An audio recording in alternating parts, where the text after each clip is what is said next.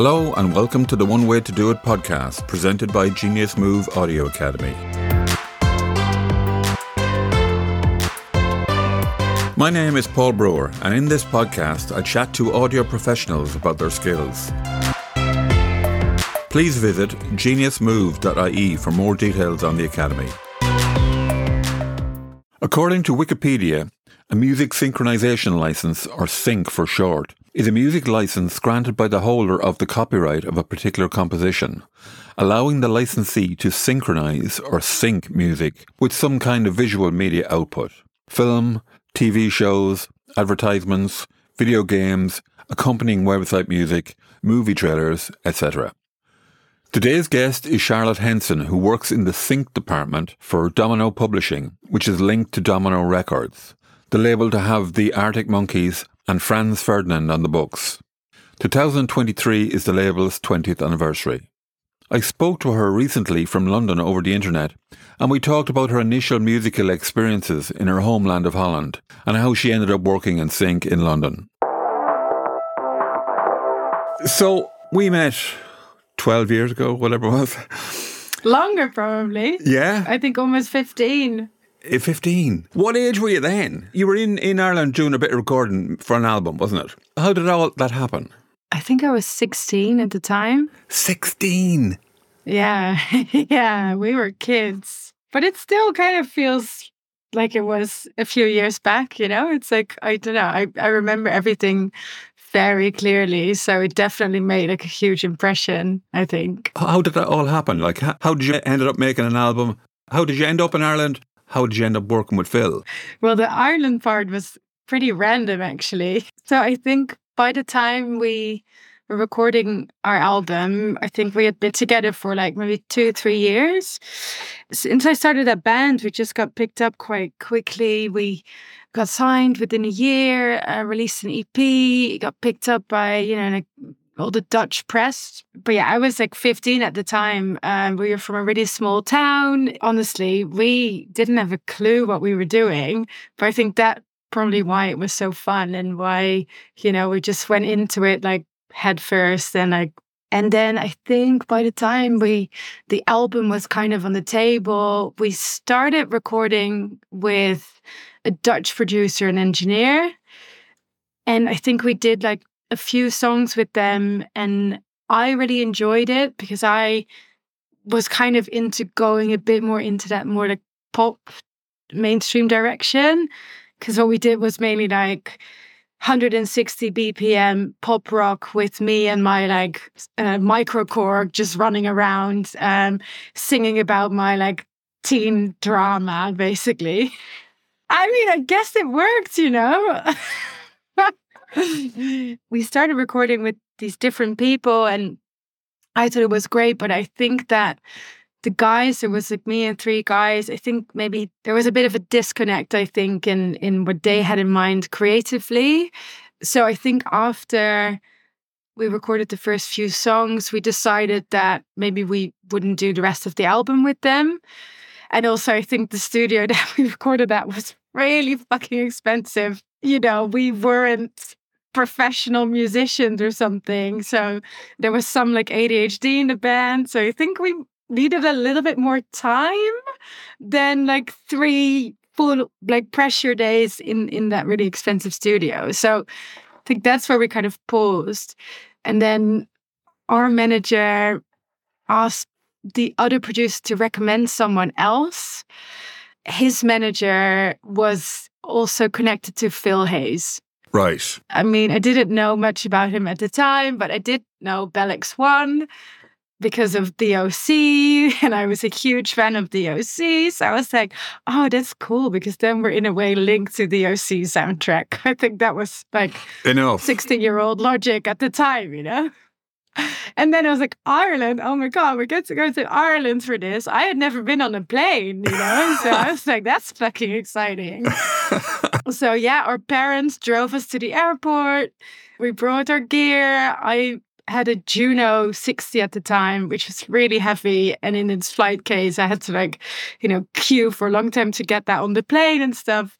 I think I had my name wrong on my boarding pass. It was all like, there were a lot of like firsts, but it was incredible. I think we spent maybe like 2 weeks in Clara recording with Phil. I think we played like football on our lunch breaks and, it was all.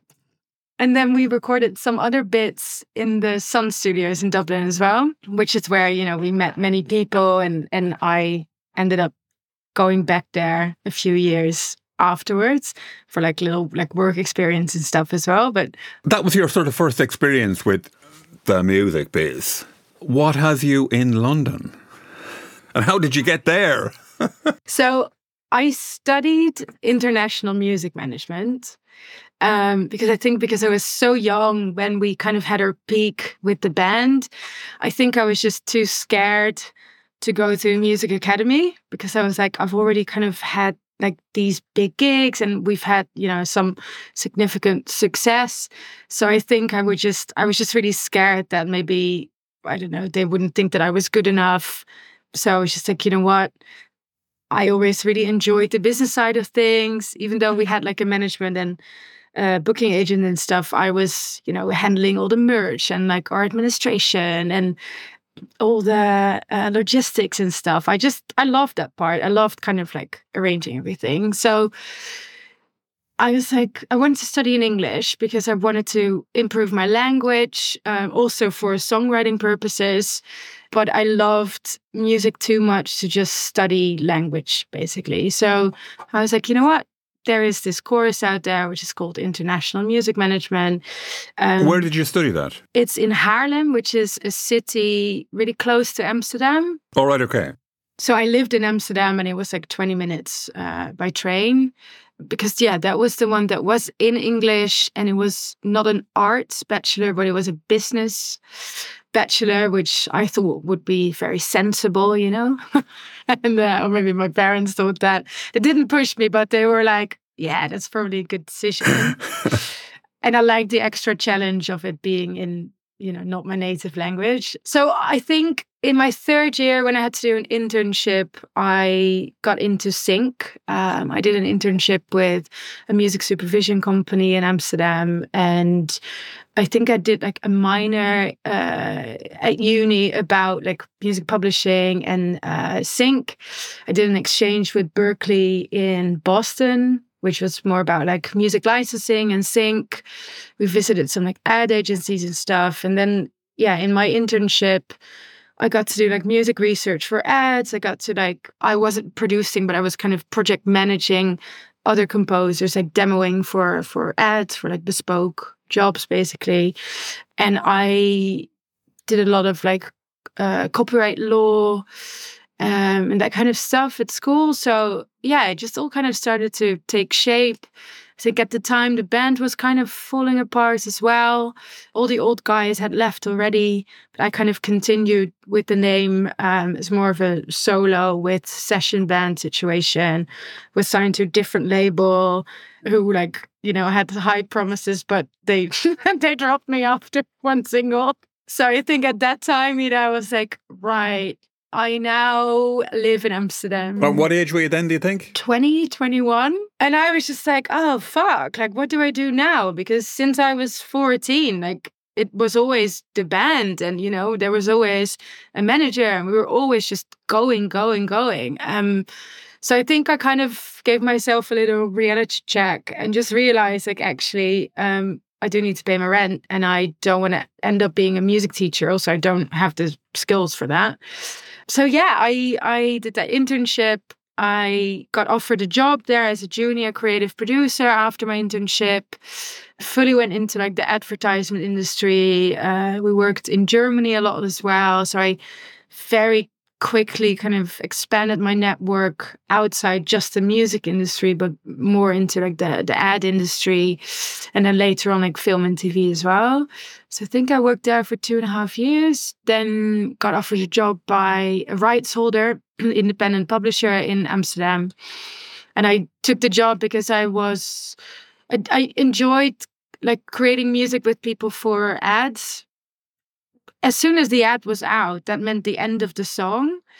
And if you're at a rights holder, where I'm still am now, different one, what I really like about Sync is that by pitching or like, creating placements, music placements, you actually get to contribute to the long-term career of a writer or artist. Because one sync, whether it's like a couple of £100 or like, a lot more, some bands, can record their next EP because of that little sync placement, or, expand their fan base, or so I kind of like the longevity of it. So did that for 3-4 years, but it was always the plan to go abroad. I never really planned to stay in the Netherlands. It's a very small country. There's a really interesting music industry and scene, but it's not huge, at least not on the sync side for independent music. And I was always like, an indie gal. So I felt like if I wanted to do sync at a certain level with music that I was really passionate about, I had to move with pleasure. So, I moved to London in 2019, just before Brexit. Got really lucky. It was 9 months before. And worked for a smaller, like, boutique artist and label services company called Cartel Music Group. Did global sync for them. I kind of helped build sync as a service for their artists and clients. And then in 2021, the head of sync at Domino, publishing and recordings, she decided to leave after 12 years. And that's where I came in. Cool. Yeah, so I've been there ever since. And I get to work with the music of the bands that I bought my first CDs from. So it feels like kind of proper full circle situation. Should you explain what is sync? Yeah, of course. Sync is the synchronization or like the pairing between music and audio visual content. So that could be advertisements, games, TV, film, trailers, podcasts even. So everything that kind of uses music in that way. And there's kind of two sides of it. If you work in sync, there's a creative part where you pitch for briefs that you receive. So it could be like, for the next season of The Crown, we're looking for music either from a specific era or a specific genre or lyrical theme. And you kind of know your catalog. So you search within your catalog and then you make suggestions to the creative person in charge. And then on the other side, there's more like the business side of it, which is negotiating a deal. So we get a lot of direct song requests, like, you want to use this song by Villagers for, a certain campaign or a certain movie. This is the media, the territory, the duration. Is there any exclusivity and the territory? And then we negotiate a proper fee based on budgets and all of those terms. When I was a boy, the idea of sync would have been, it wouldn't have been a cool thing for a band to do. No, it was proper sellout, wasn't it? That's totally changed now, hasn't it? Yeah, it has. The sync relationship for a band, the sync business, be a significant part of their income then. Absolutely. I think part of why that shift happened between like, you're selling out or, you're just selling your soul and it's awful. I mean, obviously, historically, there's been a few awful pairings like that. But I guess what we learned is that obviously artists stopped selling CDs. So there was a huge shift or decrease in income. So I guess the industry had to look for other lucrative ways to make money. It probably took the labels a while to start spending less on creating a record as well. And I guess also obviously there's been a huge increase in output. I mean, video streaming, Netflix. There's so many platforms right now. I think there's more output, obviously, there's not just the classic TV ads anymore. I think the way people perceive brands has changed a lot. I think brands have really learned that people can pause the TV, so you need to get your message across in a cool way. No one wants to listen to like an awful voiceover that's going to sell you a product. But if they play a song, you might actually, walk to the kitchen to get a drink, and it's like, oh, what am I hearing? And then it's like, oh, is this Coca-Cola? Yeah, so I think it's safe to say that currently it's pretty cool. It can be, but every band, at least the artists that we work with, we represent them, so it's always their choice. We can only advise and help kind of honor their creative wishes in that sense. The whole sync business will have grown a lot because the income streams are much reduced, particularly with the streaming. So has that been a sort of an advantage for you? Is that how the whole thing works? I just made my annual report, and I think in a year's time, the amount of requests for us, probably good to mention that my team, we're a team of 3. And we do all sync activity for the world, excluding the US, whereas like usually the UK and France are the biggest territories for us. But within a year's time, I think the amount of requests we received, so direct deal requests, increased by like 50 or 55%. And this is, after COVID. So is that from the bands or the businesses? Businesses. Right. Yeah. And therefore, it'll drive the band part as well. Yeah, and obviously I'm speaking on of the catalogue as a whole. So there's obviously particular artists that get requested a lot. Like we signed Wet Leg 2 years ago. That's part of why we've seen a huge spike in requests, but not just them. It's just, I think, company-wide. I think industry-wide even, is continuously growing. You spoke about the likes of the big TV series, whatever, and our idea of an ad up until this point. So where does it go? Does it go into, TikTok ads, stuff like that? Or, does it become smaller but broader and stuff like that? Or yeah, I think generally what is a big advantage for advertisers is that because it's more digital focused now, it's way easier to target your audience. Whereas if it was TV, there were some like testing methods, but don't really know how accurate that was. How do you actually know, which members of the family are in that room watching the ads?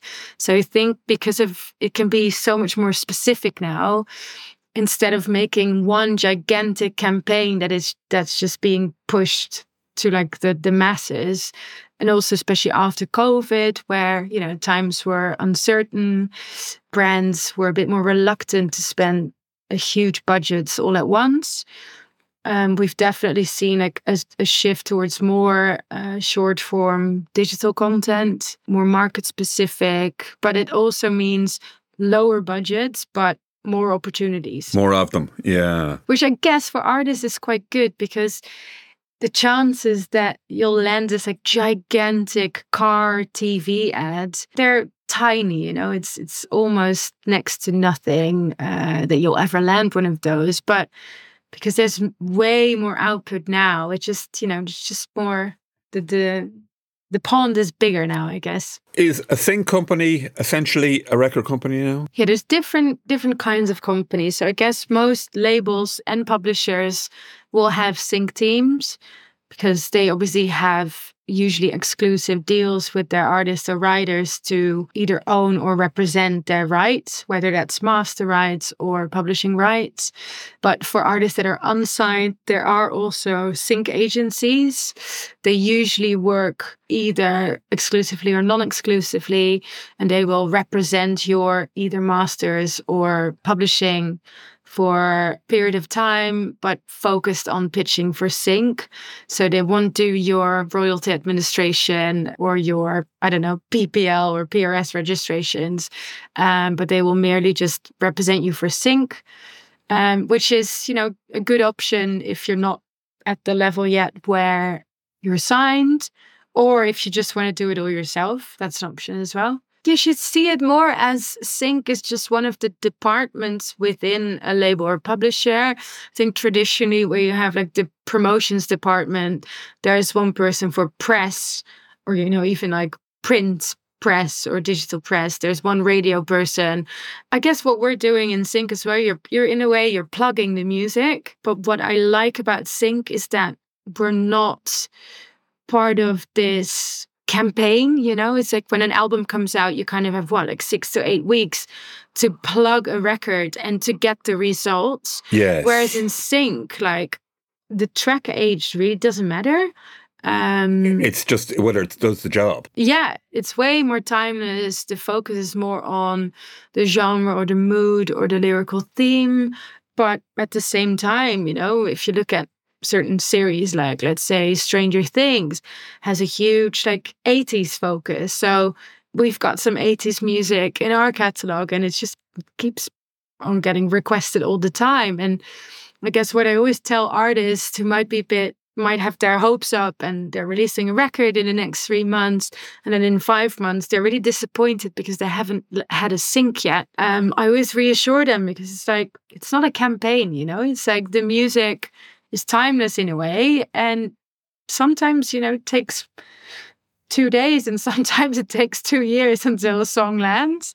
And I guess the only thing that we can guarantee is that we create those opportunities, but we can't guarantee that it will actually land because that's just subject to so many decision makers and other factors that are out of my control. So what's the oldest piece of music you've represented? I think with Domino, our stuff probably starts in the 80s. We've signed, which is publishing side. There is a big difference in the Domino Records side and publishing side. They're two separate companies, but also kind of one. But the publishing catalog, we have a lot for which we don't rep the masters as well.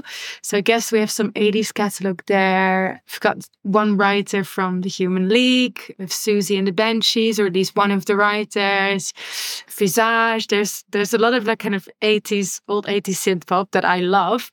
And then we've got the Jesus and Mary chain.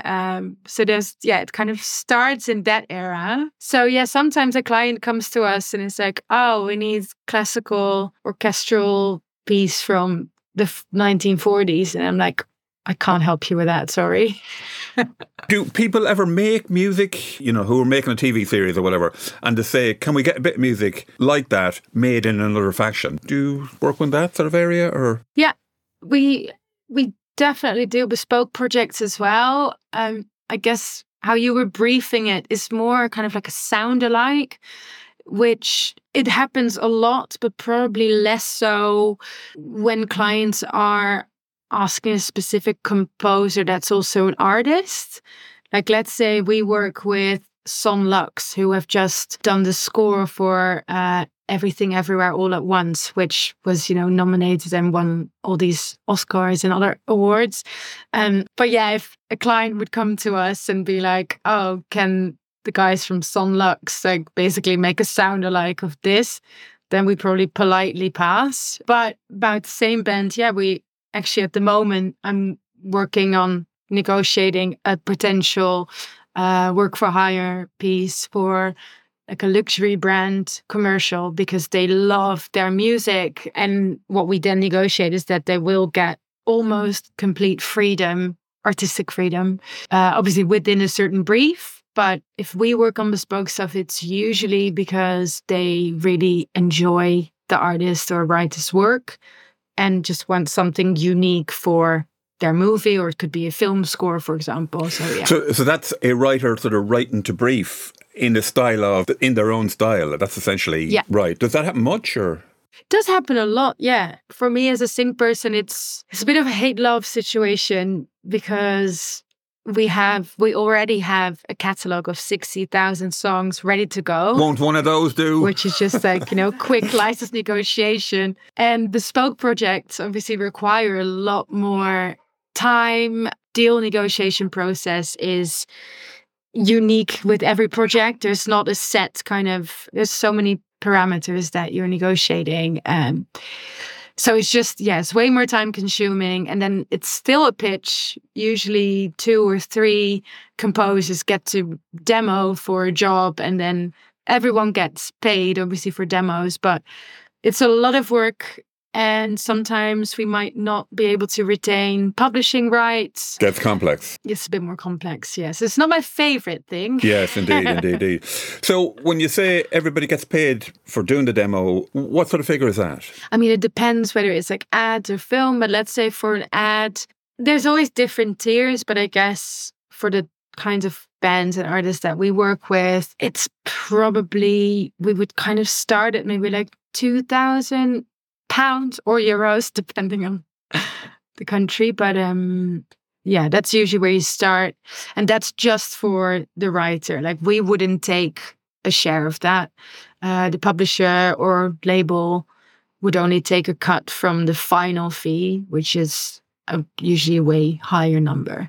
I make me demo, submit it, and it's accepted as an idea. What happens then? If I was your publisher, then obviously our client, which is usually like an ad agency, they would brief you. They would, if they pick your demo, then we usually agree on a number of revisions. Sometimes your demo could be only like 30 seconds, and for the final, they might require like a full length. So that's 5 minutes, song, whatever? For ads, it's always something between 15 and 60 seconds. Right. TV ads are usually, 15 to 30 seconds. Online versions might be, a minute. In some cases, they would like to release the track, so it might be like a full length. Yeah, it really depends on the project. But yeah, usually you set a fixed number of revisions, creative revisions, and then mix rounds. Because you just don't want to keep going endlessly. That's not fair within a certain budget. And then, you deliver it to the client. Maybe they might add some sound design or a voiceover, and then it's ready for the ad. Yeah. Is there ever any different mixes? Is there a mix for TikTok and a mix for the cinema? Are they different? Or things like that? Does that ever happen? I'd say, I mean, if cinema is part of the media plan, then that requires a different mix. But I have to say, on my side, we're not involved in that too much, because that's more like once we've delivered the creative, being the composition. All right, okay. What does happen a lot is that there might be different voiceovers for different territories, different languages, or sometimes there's different instrumentations used for different markets. Really? Yeah, for example, like Coca-Cola, what they do, let's say like they might have the same composition or same, sound logo or particular chord progression. Then for, let's say if they were to create like the Middle East film, same as they might use different actors that are more representative of the people there. Could be the same situation with instruments as well, or different keys even. Really? So from what looks like on the outside, a relatively simple process, putting a bit of music in with an ad, it could be a monumental bit of work. Yeah. Right, okay. Could be. That's why I said, I prefer just to do putting the song in an ad. Yes, indeed. Yeah. No, honestly, both are really interesting processes. I've done both. It's really interesting, how complex it can be and how great some of those results can be. It's interesting, but I don't hate just a quick license either. So that's Charlotte's way of doing it. Many thanks to Charlotte for taking the time to chat. Please visit www.geniusmove.ie to find out about audio courses to suit you. Thanks for listening.